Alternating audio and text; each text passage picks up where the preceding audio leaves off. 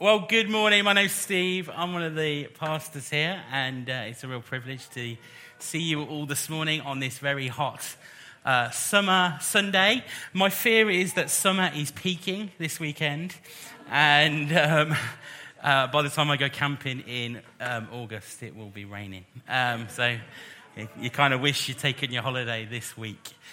A couple of things before we dive in this morning. First of all, Alpha. Some of you know that we've been running the Alpha course, and we've just done week 2 of Alpha, which has been a really exciting opportunity for us to just invite a number of people into this environment to explore what it means to follow Jesus. And we've got a whole bunch of people who are taking part in that course, which is really exciting. But one of the things that we could really do with help with is just to have some more people on team. And just to have a few more people who can help serve the food, make the food, serve drinks, tea and coffee, and things like that. So if you think I would love to, be part of helping people discover what it means to follow Jesus for the very first time. I'm just not very good at talking, or I'm not very good at evangelism. Actually, this is a really intentional way that you could be involved in seeing some people's lives transformed. So if you are interested in coming and being part of that team, please speak to me, speak to Tammy, and we would love to have you part of that. We meet on Wednesdays. The team normally arrives at 7 p.m. And the other thing, we'd love it if Connect groups would like to perhaps provide food one week. None of you have rushed to that request, but we would love it if we've got a Connect group that has a barbecue every other week, and they're going to supply. And that doesn't mean the rest of you can come that week. So they're going to do food. And so if you can beat that as a group, then we would love to have you come and be part of Alpha. Today is also Father's Day. And I don't know if you've noticed on Father's Day. On Mother's Day, it's quite easy, isn't it, to be, congratulate mothers for being mothers. And, they're so caring, they're so giving, so sacrificial. Now, what do you say to dads? You made it. Well done. You managed to get up this morning, or whatever it might be. But dads, we do have a gift for you at the end of church today. So don't rush off, don't disappear until you have a Yorkie bar in your hand. Okay. In fact, that could go for any one male. Okay, any one male. You can have a Yorkie bar. Okay. We are in our second week in a teaching series that we began looking at the book of Colossians. It's been a peculiar week for me. I intended to speak about the rest of chapter 1 in Colossians, and what I put together really sucked. And so I changed it yesterday, so it could equally suck. And if it does, we won't upload the podcast. And we'll forget this Sunday happened. But we're going to be in Colossians chapter 2. So we're going to jump into chapter 2 and pick up in verse 8. And Tammy is going to come and read that for me, because there's lots of hard words. Only kidding. The microphone's there. Okay. So, Colossians 2, 8-14. See to it that no one takes you captive through hollow and deceptive philosophy, which depends on human tradition and the elemental spiritual forces of this world rather than of Christ. For in Christ all the fullness of the deity lives in bodily form, and in Christ you have been brought to fullness. He is the head over every power and authority. In him you are also circumcised with a circumcision not performed by human hands. Your whole self, ruled by the flesh, was put off when you were circumcised by Christ. Having been buried with him in baptism, in which you were also raised with him through your faith in the working of God, who raised him from the dead. When you were dead in your sins and in your uncircumcised flesh, God made you alive with Christ. He forgave all our sins, having cancelled the charge of our legal indebtedness, which stood against us and condemned us. He has taken it away, nailing it to the cross. Woo!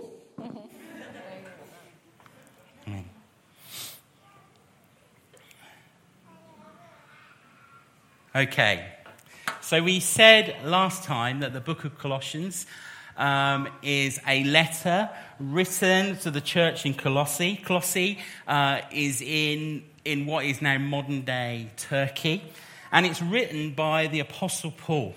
And the Apostle Paul is this kind of like super apostle church planting guy. That's his definition from now on. Who wrote much of the New Testament.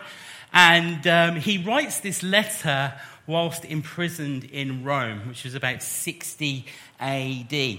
And so Paul is literally in chains for the gospel. And we said that last week that Paul writes this letter against a kind of cultural backdrop. And there's a whole bunch of convergence going on, and there's a cultural moment occurring. We talked a little bit last week about the reality of the cultural significance of the Roman Empire. We see that the Roman Empire was the primary force that shaped the prevailing culture of the day. And we see through Roman ingenuity and their ability to do things well, that actually that Paul is trying to write something that subverts what everybody has bought into. You see, the Roman Empire, for all their faults, they did a pretty good job. They managed to rule for 1,500 years. And one of the key developments, we talked about this last week a little bit, wasn't pizza or anything like that. One of the key developments of the Roman Empire was Roman roads. The Romans built this network of roads. And some of you might remember me saying that last week, those roads had like a profound sociological effect on the people. Because what happened was things got smaller and started to move faster. And we kind of likened it to life pre and post the internet. You know, and so when the internet come along in the dark times, I don't know if you remember this. Was it Al Gore who gave us the internet? Is that right? Is he responsible for the internet? Someone told me he was. I think it was Al Gore. No. Okay. I won't look at Wikipedia again. But you know, when the internet come along, did you notice how the world suddenly got smaller? And the transfer of information sped up. It was quicker. And all of a sudden we've got access to things that we never were able to access before. And so that kind of moment that many of us can relate to is kind of what was going on in the Roman Empire as these roads were being developed. Things got smaller and the access to things got more vast. And so different things, different cultures, different foods, different languages, different kinds of people all of a sudden were coming into interaction with the Roman Empire. And one of the things that happens when things start to shrink and speed up is this idea of synchronism. And you'll remember we defined it like this. Synchronism is the attempted amalgamation of different religions, cultures, and schools of thought. And so these Roman roads, as I say, they opened up opportunities to new ideas, experiences, new cultures, new ways of doing things. And so what tends to happen to us as human beings when this kind of things happen, when this kind of synchronism happens, is that we collect things.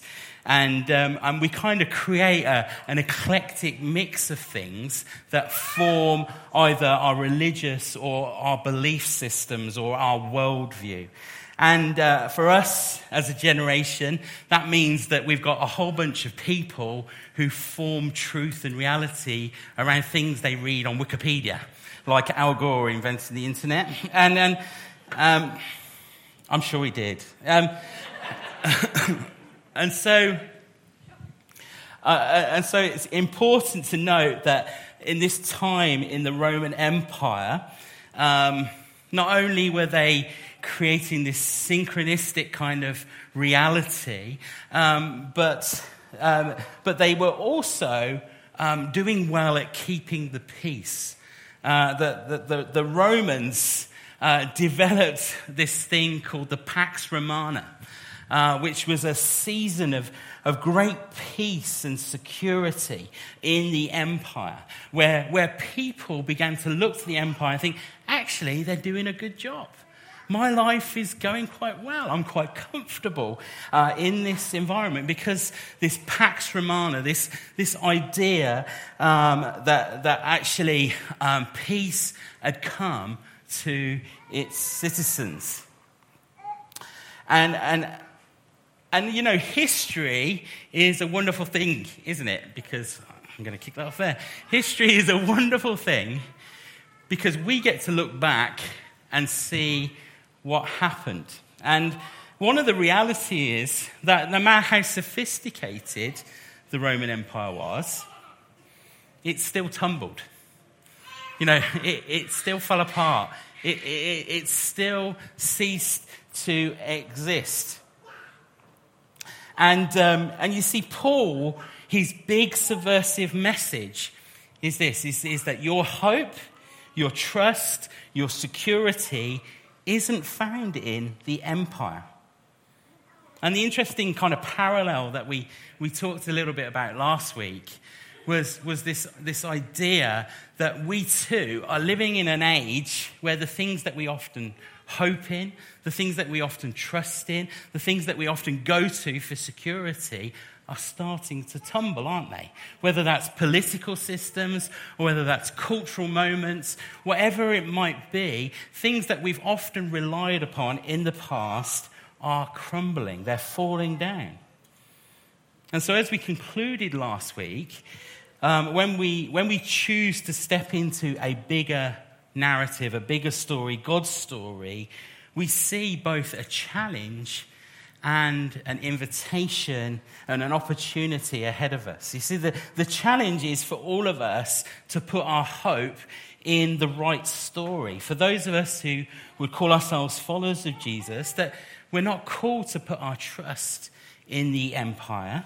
We're not called to put our trust in the culture and the narrative that it speaks. But actually, we're challenged to lean into a different story, a different narrative. And within that challenge is an opportunity. Because all the other stories around us, I think we've got the best story, but all the other stories around us are falling apart, aren't they? They're tumbling down. And people around us, I don't know if you've noticed this, but people around us are looking for a story that works. You know, some people would call it a meta-narrative, a big overarching story that makes sense of what life is really all about. As one commentator says, he says, when the whole population dreams the same dream, empire is triumphant. An alternative to empire requires different dreams animated by a different narrative. In other words, as followers of Jesus, we have the opportunity to dream alternative dreams that are shaped by a different story. And so that's kind of where we landed last week. It's kind of what we were saying, that our hope is not in empire, but our hope is in Christ. That our culture's summary of success is often this idea that success is found in money, sex, and power. But actually, the bigger story, the story that God invites us into, is a story of faith, hope, and love. And so this week, as we've read, we're jumping into chapter 2 of Colossians. And you might remember the other thing that we mentioned last time was often when Paul writes these kinds of letters, he's addressing issues. And he's actually addressing a big issue that has cropped up in this church in Colossae about a group of people who have infiltrated the church called the Judaizers. And these people, they infiltrate the church and begin to infect people with their teaching. And basically, what they said to people was first of all, Jesus wasn't fully God. And the second thing they said was that Jesus wasn't enough. That the true gospel is Jesus plus ... Okay, that's kind of what these Judaizers were teaching. But before we jump into that, I want to talk a little bit about a sickness. And it's actually a sickness that affects all of us.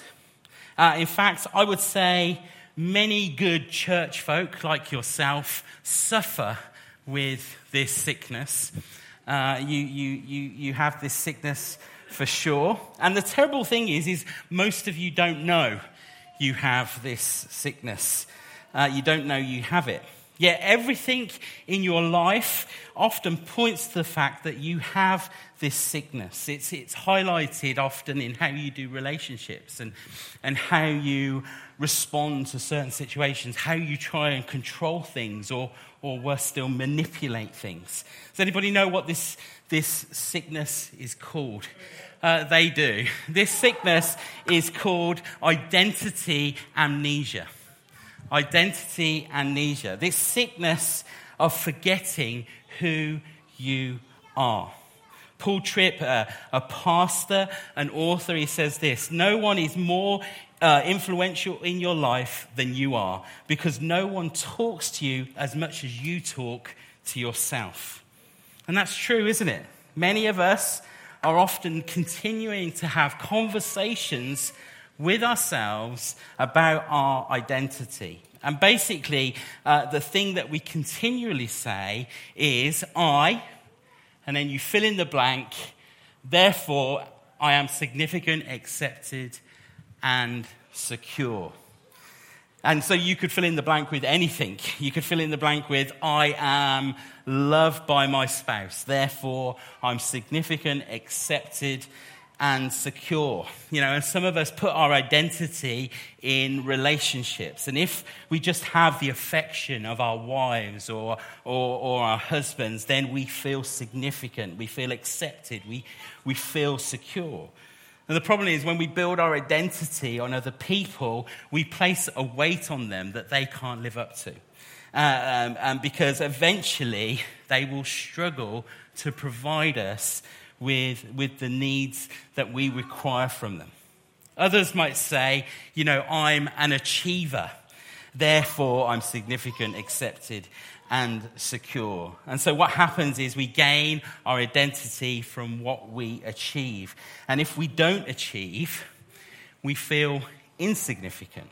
And so what tends to happen is those who build their identity in achievement, they also suffer with another sickness, and that's the sickness of perfectionism. And so people who tend to work with an achiever mentality expect everybody else to work to their standards. And what happens is that when our identity is caught up in achievement, when we get to the top of our game, it's never enough. There's always something else to be achieved when we find our identity in that place. Or a slightly more peculiar one. I'm the person with the perfect home, therefore I'm significant, accepted, and secure. And so the person who gains their identity from, you know, having everything in its place, and they find their security in the fact that their homes are always tidy and neat. We don't have this one in our household, but their homes, I always wish my kids would have this one. But, you know, we find our identity in the perfect home. And one of the ways that you know that this is part of your identity is when someone comes along and messes it up. They get crumbs on the table or whatever it is, or heaven forbid they use something in the kitchen. Now you might think that sounds a little bit strange to place our identity in things like that. But the truth is, we're all strange. And, if all of us look at the strange things, that we give our identity to, if we began to think about that for a moment, we'd realize that we're strange. But do you know one of the most harmful things that we can give our identity to? Actually, one of the most harmful places that we can find our identity is in religious performance. And what we end up saying is something like this: I'm a good Christian, therefore I'm significant, accepted, and secure. The problem is when we find our identity in our religious performance, it often leads to us becoming enslaved, us becoming captives. And so as we pick up in verse 8 of chapter 2, we see Paul kind of going after this head on. And he says this in verse 8. He says, "See to it that no one takes you captive through hollow and deceptive philosophies which depend on human tradition and the elemental spiritual forces of the world rather than on Christ."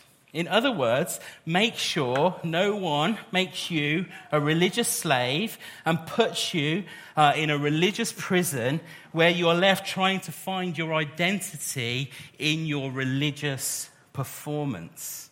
You see, that's what these Judaizers were saying.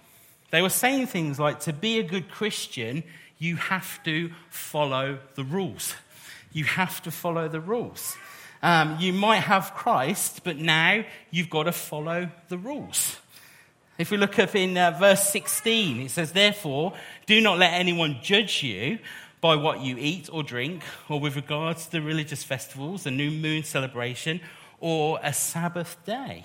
That you see, what they were saying was, you might have Christ.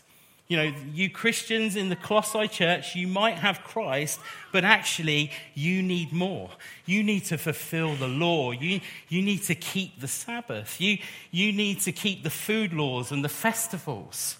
But here's what Paul says in verse 17. He says, these are a shadow of the things that were to come. The reality, however, is found in Christ. In other words, Jesus is the fulfillment of everything that was required. That Jesus fulfills the law. And so Paul is saying it's not Jesus plus the Sabbath. It's not Jesus plus certain foods. It's not Jesus plus religious festivals. It's just Jesus. And yet you and I know, and I've been around church long enough to experience this, is that there's lots of people who come to churches who like to create rules. I don't know if you've noticed that. In order for us to be good Christians, you get to follow the rules. And each of them have some different rules. I was brought up in a Brethren church, and my mum could never go to church in trousers. Heaven forbid. Heaven forbid. And she always had to have her head covered. And we never went shopping on a Sunday. Or anything like that. Never went swimming. You can't go swimming on a Sunday. Because these are rules that men made up. There's nothing biblical about them necessarily, but they're just rules that have been added to what Christ has done. And so the second thing that these Judaizers were doing, they weren't just saying keep the rules, but what they were also doing is that you get to be a good Christian if you practice personal piety. It says, "Let no one cheat you out of your reward, taking delight in false humility." And actually, the NIV, I really hate what it says there. You can cross it out. If you've got an NIV Bible, you can cross it out. And I think you should put what the ESV says. It says, "Let no one disqualify you insisting on asceticism." Insisting on asceticism. And so what does that mean? It means severe self-discipline, avoiding any form of indulgence, typically for religious reasons. Now, there are times, aren't there, where we call one another to pray, where we call one another to read our scriptures, where we call one another to fast and pursue things, religious practices that do us good. But the key here is that Paul says, don't listen to people who insist that you do this. Don't listen to people who say you've got to do this. And the problem is when we have this pious practice built into our identity, we think, I'm a good Christian because I pray and read my Bible every day.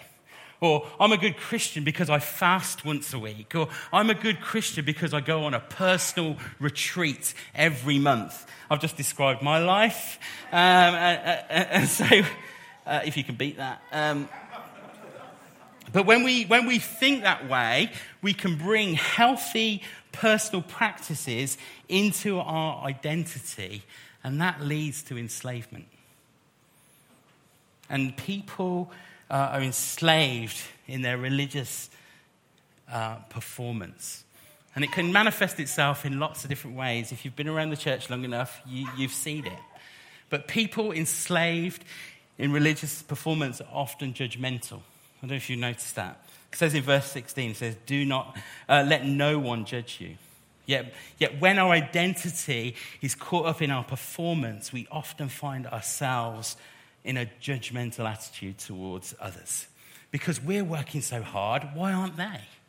And so we become judgmental. The second thing is it leads to pride. In verse 18, it talks about being puffed up with their fleshy minds, thinking they're superior, that they have some secret knowledge that no one else has access to. And the third thing from religious performance, and this is probably the most damning. In verse 19, it says this, and not holding fast to the head, for whom all the body, nourished and knit together by joints and ligaments, grow in the increase that is from God. In other words, the thing that it brings out the worst in us is that it enslaves us to religious practice that removes us from Jesus. And Jesus is meant to be the one who's the source of all spiritual life.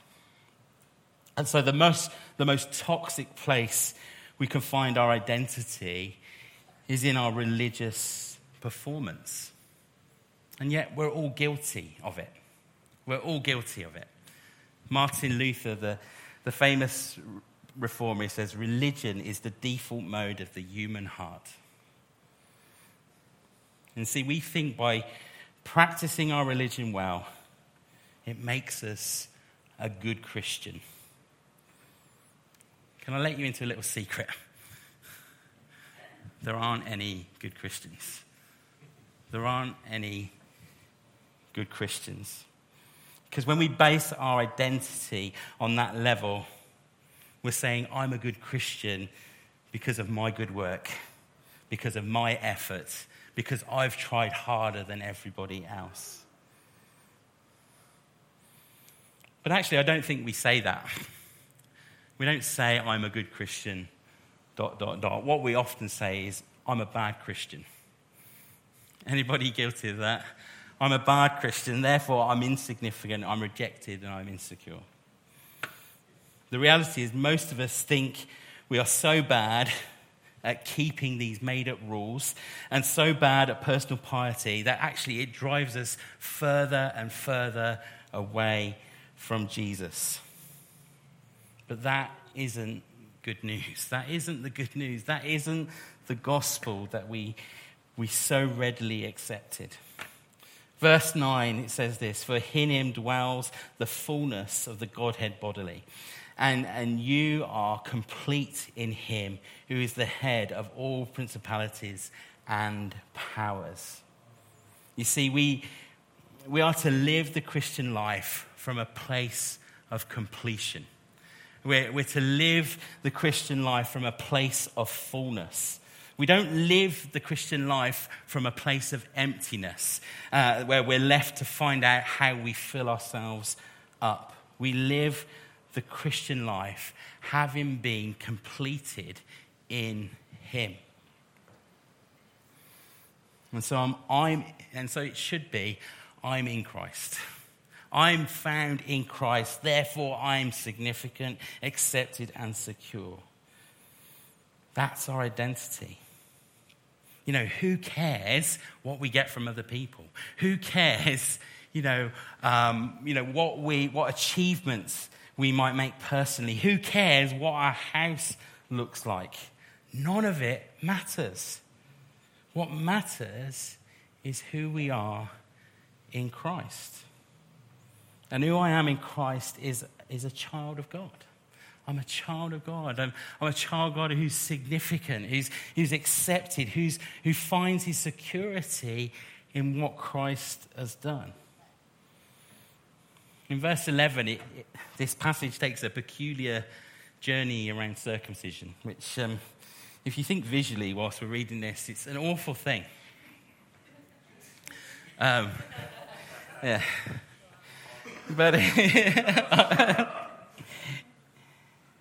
But it says, in him you were also circumcised with a circumcision made without hands by putting off the body of the sins of the flesh by the circumcision of Christ. Some of you will know that the significance of circumcision in the Old Testament was a sign of Abraham's covenant with God. And every newborn son on the 8th day was circumcised. And what they were saying was, we're part of this covenant. We're part of this blessing. We're part of being part of God's chosen people. And what Paul is saying is, it's not just Jewish boys that get circumcised anymore. But we're all circumcised through a spiritual circumcision done by Jesus himself. That the moment we turn to Jesus, our sin nature is cut away. It's nailed to the cross, and we're made into a child of God. We're made part of his family. And baptism is a symbol of that. It says in verse 12, buried with him in baptism, in which we also were raised with him through faith in the working of God, who raised him from the dead. And so when we go down into the waters of baptism, it represents the old life, that old nature being completely dead. And when we come out of the water again, it represents that we've been risen to new life in Jesus, made part of his family, that we're children of God. We're made significant in him. We're accepted by him. We're secure in him. It says in verse 13, and you, being dead in your transgressions and your uncircumcision of your flesh, he has made alive together with him, having forgiven you all trespasses, having wiped away the handwritten of requirements that was against us, which was contrary to us. And he has taken it out of the way, having nailed it to the cross. There's this wonderful reality in this passage that all of us are sinners. And there's this imagery that we could write all our sins on a piece of paper, or, I don't know, a very large sheet. I don't know, or how much paper you would need. But there's this picture that we would write all our sins, and those sins, the requirement for those sins is death. And Jesus comes along and he dies in our place, and the result is our sins are forgiven, and we're accepted, and we're secure in Christ. That's our identity. That's who we are. We sing that song, don't we? We didn't sing it today. But you're a good, good father. You're a good, good father. Sorry, Sam. It's who you are. And then what's the next line? And I'm loved by you. It's who I am. It's who I am. that we don't have to do anything. There's no additions to what Christ has done. We're loved by him. We're accepted by him. We're made secure by him. And he accepts us just as we are. But the problem is, we carry this sickness of identity amnesia. And the reality of who we really are and the status that we really do have is often reduced to a theory. A guy called Richard Lovelace, he says this. He says, only a fraction of the present body of professing Christians are solidly appropriating the justifying work of Christ in their lives. Many others have a theoretical commitment to that doctrine.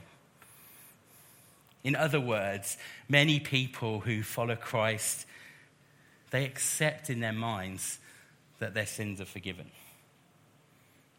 And yet the reality of that is still to sink in. He goes on, he says, but in their day-to-day existence, they rely on their sanctification, that's their daily walk with Christ, for justification, drawing their assurance of acceptance with God from their sincerity, their past experience of conversion, their recent religious performance, and their relative infrequency of their conscious willful disobedience. Their continuous willful disobedience. I can't read today. Their continuous willful disobedience. You and I, in other words, we try really hard, particularly in church, not to commit certain sins, don't we? And the problem is when we try really hard, we think again that we do it. When we do that, we're accepted more, don't we? We do. You've probably done it this morning. Maybe it was on the way to church while she was rowing with your other half, or yelling at the kids, or whatever it might be. But we think if we manage our behavior as much as possible, then somehow Christ will accept us some more. But what Richard Lovelace says is that actually we have to stand on Luther's platform, where he continually said, you're accepted. You're accepted. You're accepted. That actually there's nothing we need to do. There's no performance that we have to enact. There's no religious activity that we have to engage in. But actually we're accepted just as we are.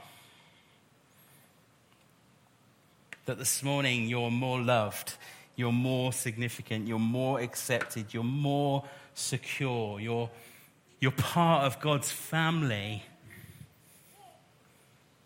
You're loved by him. And none of it is based on what you do. That's pretty good news, isn't it? None of it is based on what you do. None of it's based on what you've done. And none of it's based on what you might do in the future. Right now, right where you are, with all the stuff that goes on in your head and your heart, when you made that decision to surrender yourself to him, you were fully accepted. That's our identity. And you see, that's the identity that we take into the world around us, a changing, dysfunctional world. And when we choose to live by a different identity and a different narrative, it causes revolutions. It means we begin to do that thing. That quote I said was that, a different culture is birthed when we dare to dream different dreams that's written to a different narrative, that's animated by a different narrative. That's what we're called to be. That's what we're called to do. And it's rooted in our identity. It's rooted in who we are, that we're accepted and loved by God.